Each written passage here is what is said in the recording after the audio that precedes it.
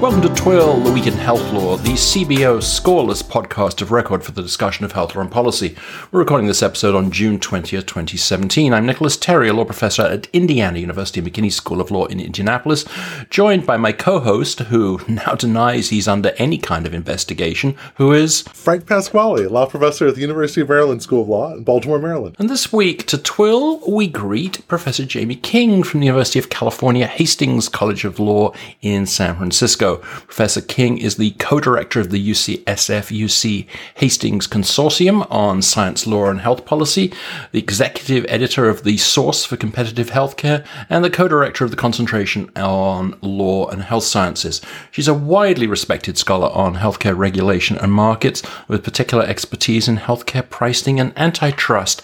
Great to finally have you on the pod, Jaime. Thanks, Nick and Frank. It is my total pleasure to join you for Twill this week. I've been looking forward to it for quite some time, so thank you so much for having me on. I teach, as best I can, some basic antitrust law in my Intro to Health Law and Policy course. Both the students and I find it one of the more challenging parts of the course, and I think part of that difficulty is that there are so many sort of sets of overlapping relationships. You know, there are those that essentially involve relationships between providers inter se and their pharmaceutical and other providers. And then there are the more frequently failing market relationships, you know, Arrow's uncertainty between patients, insurers, employers, and providers. And I just wondered how you start out sort of explaining healthcare markets and their regulation. When I set out to teach this stuff, I start at the very beginning, and I start by talking about healthcare providers in general and how physicians have slowly over time joined physician groups, and how hospital systems have slowly over time hospitals have started to form hospital systems. And then as we talk about the business relationships between them, I start to slowly highlight the relationships that can create problems with competition regulation. And then we move from talking about the business relationships in healthcare directly into the regulation of antitrust, and how those business relationships, the mergers that might seem helpful to a business relationships, how they can get into trouble with antitrust regulation and where those lines are drawn. And we start with, the very basic statutes, the Sherman Act, the Clayton Act, and just kind of walk through what are the red flags for those organizations and providers in general. One of the things I stress in teaching health law is what I call health law exceptionalism, how so much of what we have is unique to healthcare law, healthcare markets, healthcare regulation. And I've never really found too much exceptional in the antitrust area, except perhaps at the enforcement level and the guidelines. I think that's right. I think that there's not too much in healthcare antitrust per se that is exceptional. The issue has been largely how it's been treated by enforcers and by courts over the years. So starting back in the 1990s, there was the FTC and the DOJ lost a series of cases trying to challenge hospital mergers. And when those cases were lost, I think it became sort of common knowledge. I think the FTC sort of really tried to rethink what it was, how its approach to hospital antitrust challenges that it was bringing. And there was a general sense among the enforcement community that hospital cases were just not winnable. And so there was a series of losses, and then there was a period of about 15 years of quietude where there were no cases that were being brought by the FTC. And it was during that time that we saw a lot of consolidation in the healthcare system. But it was also during that time that we saw economics researchers really try to dig into this and figure out a different way to approach explaining how hospital mergers were in fact anti-competitive and leading to price increases, as opposed to being pro-competitive or competitively neutral.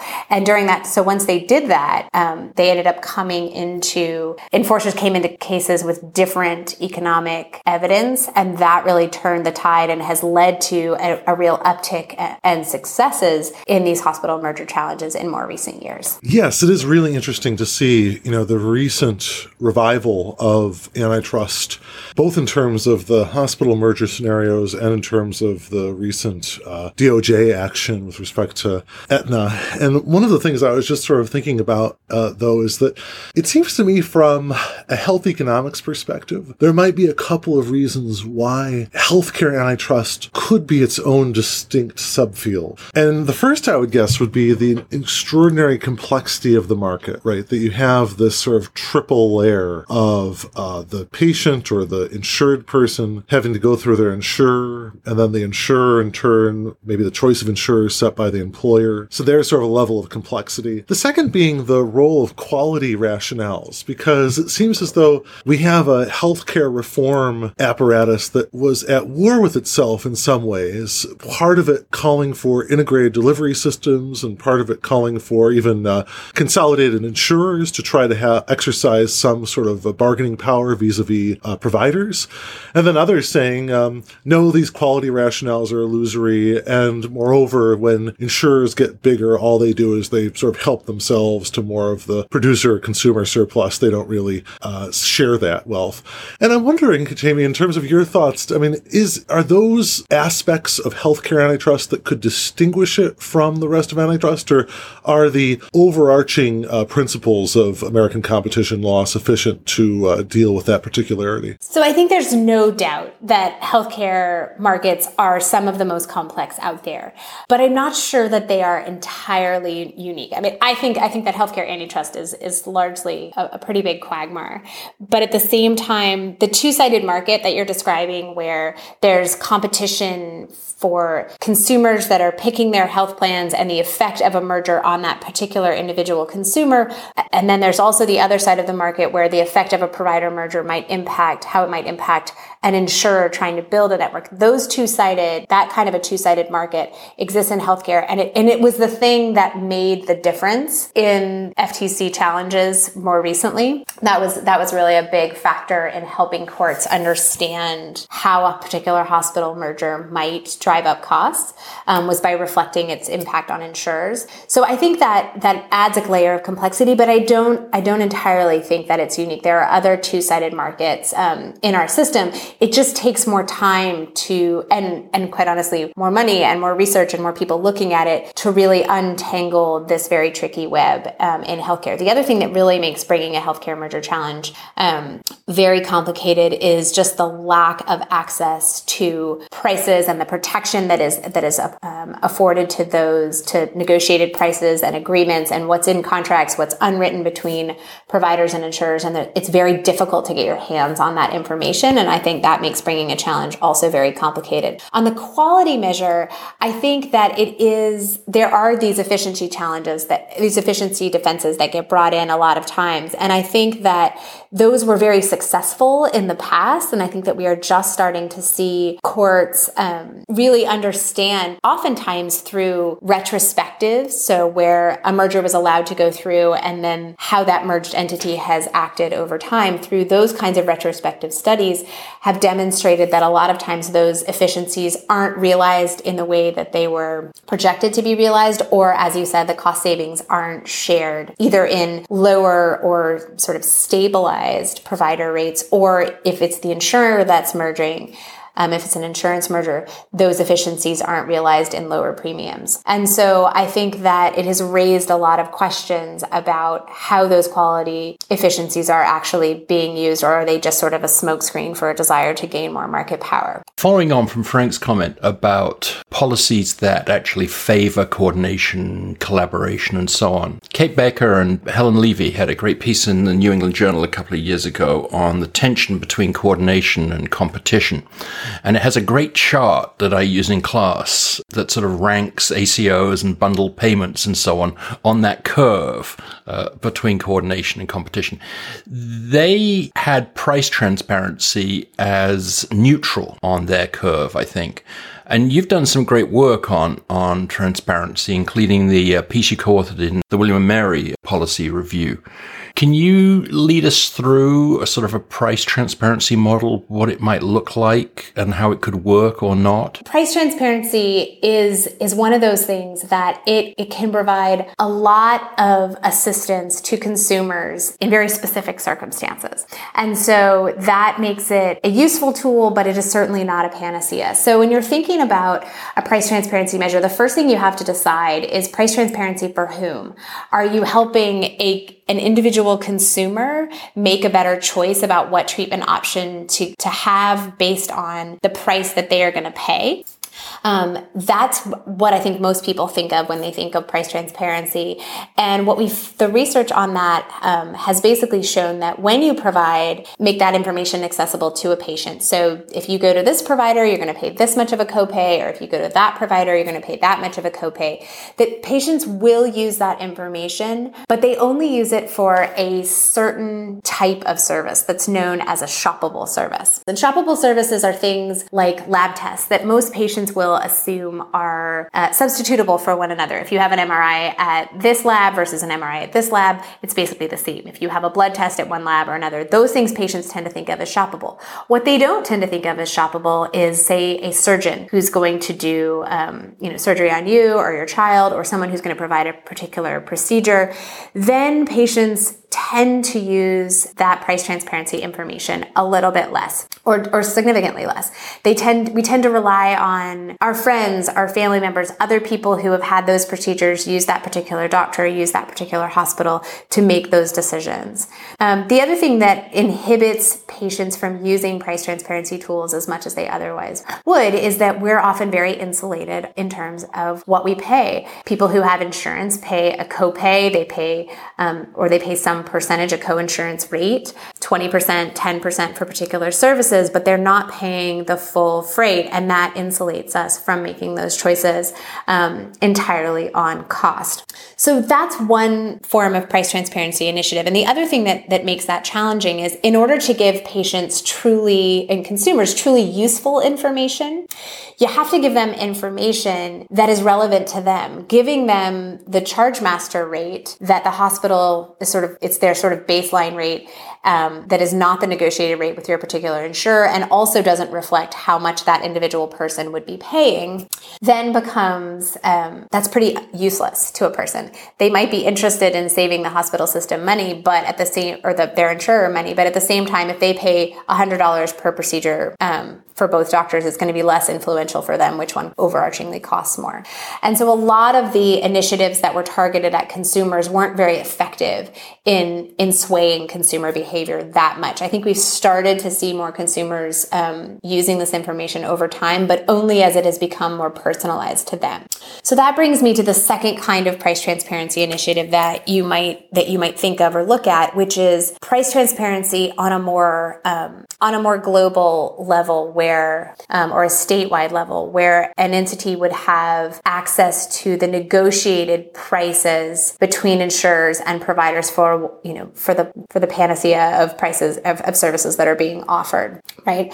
And so that kind of price transparency, really allowing health policy researchers, health services researchers, health legislators look at what we're paying and what those negotiated prices are, and have an understanding of what is driving price increases in the market and what types of policy initiatives are effective and sort of how and why. That is a potentially very useful tool. But it has not been the target of a lot of the price transparency research. And that is where the antitrust concerns come in, because if you make those negotiated prices public in any kind of way, there is a fear that there might be collusion between providers and insurers in setting prices. Even with more perfect information, do you think there'd be much movement in prices? I mean, I'm reading Elizabeth Rosenthal's An American Sickness at the moment, and one of the sort of the early gotcha moments in the book, I think, is when she explains how little incentive insurers seem to have to negotiate better rates,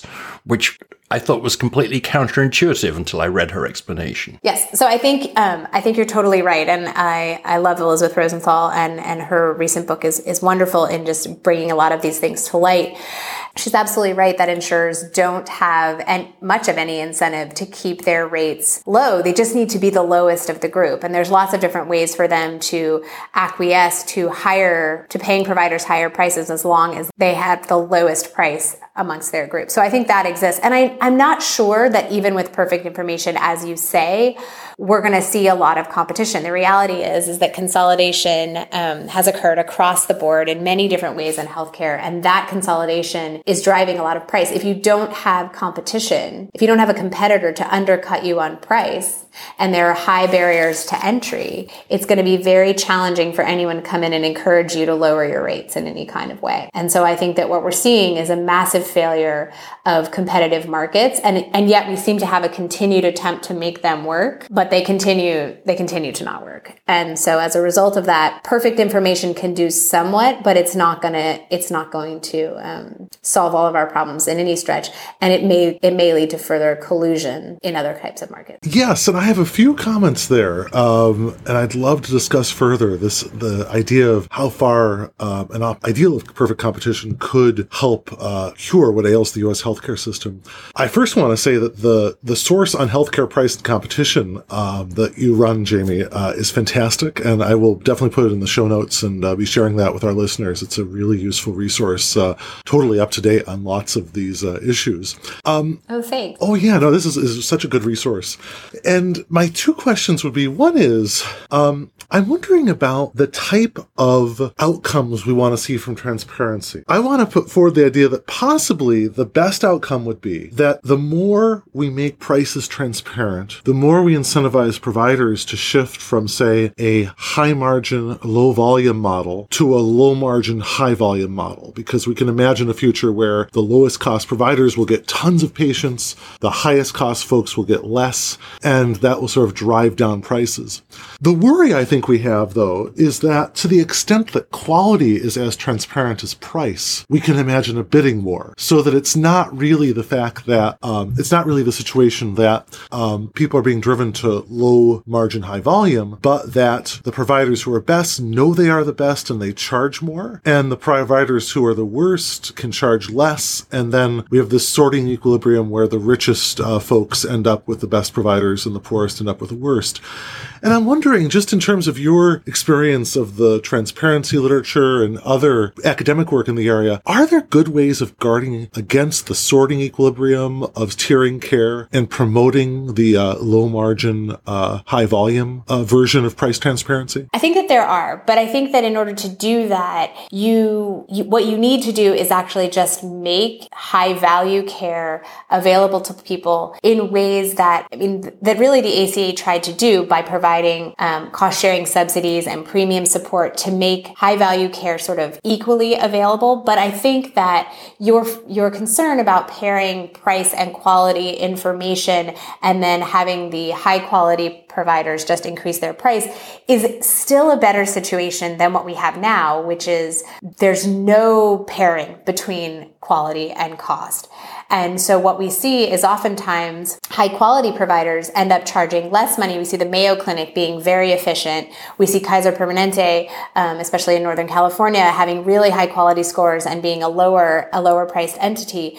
But we see higher priced entities most oftentimes being their prices are a representation of market power as opposed to quality. But being Americans, we are used to the free market, and we think higher price means better quality. And so a lot of times patients will say, well, even when they see pricing information, they'll say, well, this doctor will provide my surgery for $5,000 and this doctor wants to provide it for $12,000. And then there's this doctor in the middle that will provide it for $7,000. Maybe I don't want to pay $12,000, but I'm not going to go with the lowest price provider. I think I'll go with the 7. It's like people who pick the second cheapest wine on the list, right?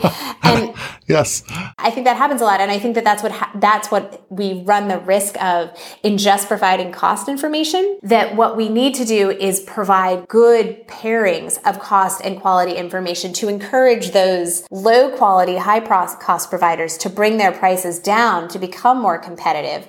And if we end up paying high quality providers more, I'm kind of okay with that. The challenge then is once we say, okay, we're willing to provide high quality providers, we may be willing to pay them a little bit more, but how do we make sure everyone has access to those providers?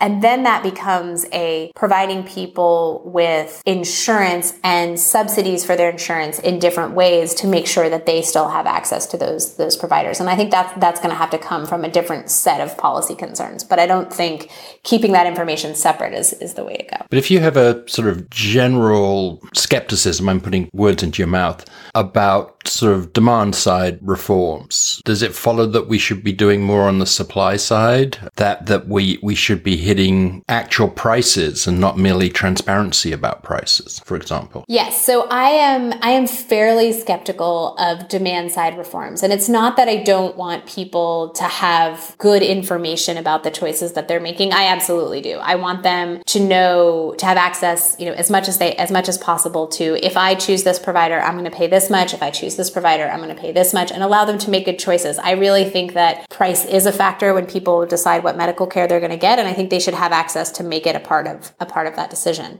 However, I don't think that I don't think we can put that entirely on patients. I think if we're thinking about ways to curb costs in the healthcare system, it's going to need to be based on fixing the incentives within the provider and insurer markets. And I think on that side, we should be trying to give providers incentives to lower their overarching costs in order to compete. And some of that can be done through price transparency. I mean, one of the things that has been done by a consumer group, Clear Health Costs, which is run by Jean Pinder, she created a website and just started posting up the prices that people were paying for services in various areas. And then what she found was all these providers were calling in and saying, I will provide this lab test. I will provide a prenatal visit for $90 in this jurisdiction. She basically created a cash market outside of the insurance system for healthcare goods and services where providers were willing to, just share a cash price. And do that. So I think there's some things we can do through price transparency with providers. But as more and more providers become a part of these larger hospital systems, provider groups, all these provider systems, I think their ability to independently move their price is going to be more challenging. And we're going to have to think about more innovative ways to affect healthcare prices. And I think that may have to come from a regulatory angle by controlling the prices themselves. So another topic that we wanted to go over was the prospects for vertical integration in healthcare and how antitrust authorities should think about that. And I know from your presentation at the Health Law Professors Conference back at Georgia State a few weeks ago that you've been really keeping an eye on the latest work in industrial organization, other economic research on how the healthcare industry is organized, current trends and shifts there.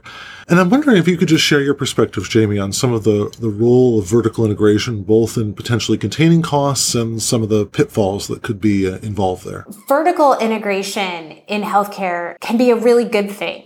And the idea behind it from a healthcare organizational perspective is one that we should aspire to.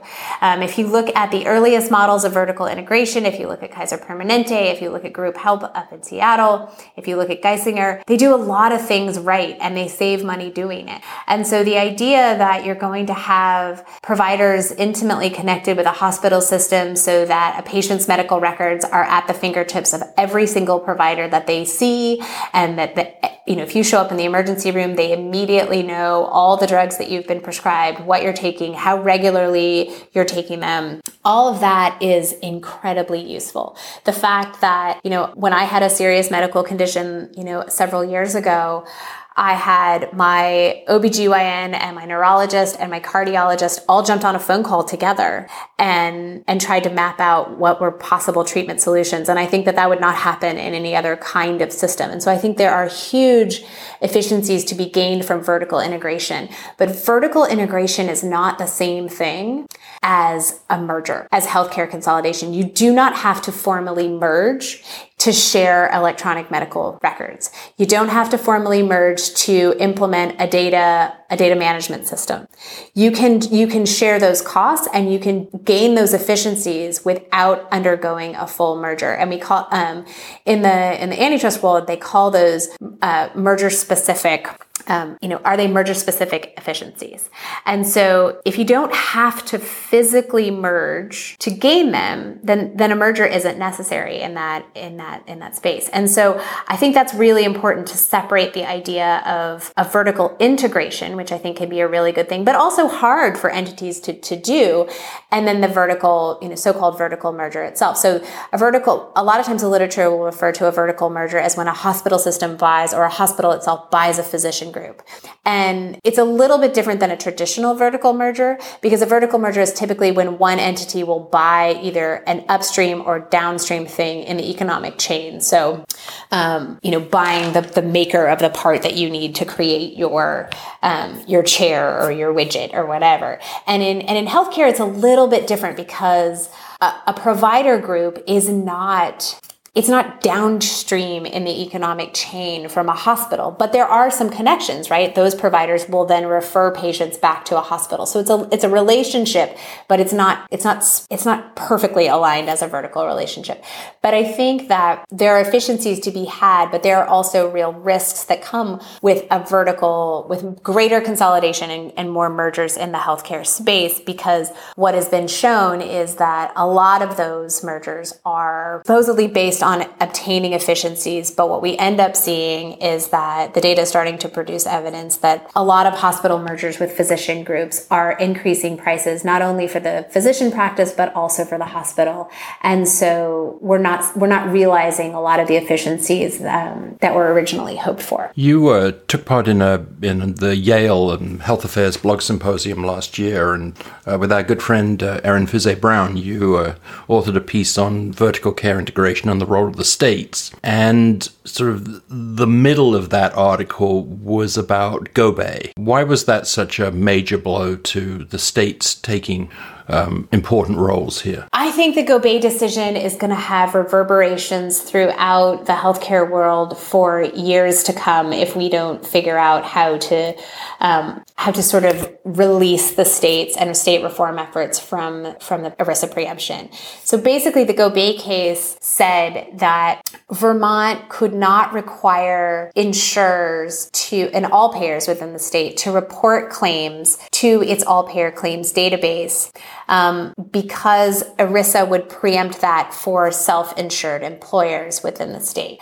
And so ERISA preemption basically extends to prevent any state from passing a law that relates to an employee benefit plan and would regulate that employee benefit plan in any way. And so through a whole host of things, basically what it ended up saying was that self-insured employers, which are, I think, 60% cover 60% of employees within the country, so a huge amount of people, all of their information would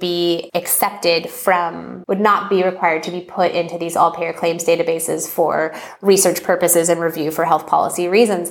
But what the implications of that bill says basically that states cannot pass reform bills that would affect insurance plans run by self-insured employers, sort of throughout the state. So any kind of state health reform effort is potentially going to be preempted, whether it's a price transparency law that affects all insurance plans, whether it's a requirement that you submit all your claims to an all-payer claims database. There's a whole host of things, whether it's price setting. There's a whole host of things that states are eager to do, but are also not able to do for fear of ERISA preemption. Indeed, Erin at the Health Teachers Conference gave a wonderful paper on surprise billing laws. And, the last bullet on her slide set was but ERISA. And Frank, we've come back to talking about the revival of ERISA too many times recently. We have, and it's fascinating also to hear the discussions of the California single payer plan that may founder entirely on ERISA issues. And it's strange, too, when I look at some of the current reporting on the Senate healthcare bill and the reimposition of lifetime limits or the potential for allowing insurers to reimpose lifetime limits. Again, it all comes back to this federal control over a large part of the market. Yeah. I think that's right. And I think that given it's sort of this ironic situation where the Trump administration is eager to give a lot of the power of regulating healthcare back to the states, and yet you've got this tension with ERISA that would essentially be preventing the states from taking any major steps in terms of healthcare reform, whether it's prohibiting surprise billing or engaging in single payer or setting rates or doing a whole host of things. And so I think that the thing that could single-handedly free up healthcare reform across the country would be to find some way to limit ERISA's preemption reach. The other ironic piece of this is that when ERISA passed, none of this these implications were really thought about. It was much more about employee pensions and employee retirement benefit plans, not much at all about healthcare. And the reverberations of it have been just enormous. Yes. And I wish we could speak further about it because I think there's so many interesting aspects of how fragmented the healthcare policy landscape gets, in part because of the interplay between, say, ERISA and McCarran-Ferguson and, these very artificial distinctions between laws regulating benefit plans versus laws regulating insurance, et cetera. But I think rather than delving into that, I just wanted to go on to one final topic, which was part of your talk in Atlanta, Jaime. You discussed what I thought was such an interesting angle on bad forms of competition by insurers. And I've recently become obsessed with some of the economist William Baumol's work on unproductive entrepreneurship or bad entrepreneurship. And during your talk, I think you discussed in the California market the ways in which some insurers could be creating a Swiss cheese effect, where they would essentially try to take over or try to merge with or consolidate with care delivery systems that could knock a hole in other people's networks so that it would require, say, employers to deal with the insurer that had somehow strategically knocked a hole in someone else's network. It reminded me actually of this old business school book called Structural Holes, or about structural holes. And I was wondering if you could discuss that a little bit about these new, incredibly complex forms of competition and the role that they play in healthcare markets now. Absolutely. So the theory behind all of this is the network hole theory. And the idea is that rather than providers and insurers making these holes, it's a provider system that's sort of spreading out across wide areas. And it doesn't have to be just within California. I mean, we're seeing these massive provider systems sort of grow all over the country. And so it went from just being, a hospital system having 2 or 3 hospitals to then acquiring several more, to now we're seeing healthcare systems sort of span both hospitals and provider organizations in a wide range of different geographic markets. And what that allows them to do when they are negotiating with an insurer is to negotiate with them, in some instances on an all or nothing basis, but in other instances, even if they negotiate separately, they have this much greater amount of market power because they know that when an insurer is trying to build a network, they can then say, well, we're going to charge you these prices across the board. And if they're negotiating on an all or nothing basis, they know that the insurer, in order to build the network, I know that California, through the Knox-Keene Act, has very high network adequacy requirements. And so they know that they have to have certain hospitals and certain provider groups in those networks in order to make the network viable. And they can use that to drive up costs for all the providers within the system because they can simply say, well, if you need these hospitals or these provider groups, you're going to pay all of us at a higher rate in order to have them in the system because they can knock out several holes in the system if they pull them all out. Now, I think the notion that you're describing is really interesting because we are starting to see a lot more provider-insurer mergers and affiliations. And collaborations on a range of different things. And I think the network whole theory works equally well here when you have alliances between, say, a major provider organization and a major insurer in a specific area that can enable that one insurer to harm its competition by basically having the provider group that it's affiliated with not affiliate with the other insurer group. And that's a way for them to not only harm their competition, but really keep other insurers out of the market. And that's what we've seen in the Pittsburgh area with UPMC and Highmark and West Penn. Those guys have been up to a lot of that in the last several decades in terms of just keeping other entities out of the market. It does make you wonder about a public option, doesn't it? It sure does. It's so complicated, and there are so many opportunities for collaborations and handshake deals and agreements that are not written, and that it allows for a lot of this behavior to go unnoticed, uncounted, and makes it very hard to prove in a courtroom about how prices are increasing in different spaces and why they're increasing. Are they increasing for any competitive reasons, or are they increasing because you now offer these new efficiencies, or you now offer these new benefits, or is this entity just better at negotiating now that it's much bigger and it has other added features? And so I think that a lot of the attempts that we're making on a regulatory basis, on a consumer basis, through a host of realms, I think a lot of the attempts that we're making are really just scratching the surface and trying to pick off little things, when what we really need is a massive scale reform. And that was The Week in Health Law. A big thank you to Professor King, who is on Twitter, and there you can find her at Prof. Jaime King. That's ProfJimeking. Thank you so much for joining us, Jaime. That was awesome. Thank you so much for having me. That was a lot of fun. We post our show notes at tool.com. You can contact me at Nicholas Terry on Twitter, and Frank is at HealthPI on Twitter. Thank you for joining us, and have a legally interesting but healthy week.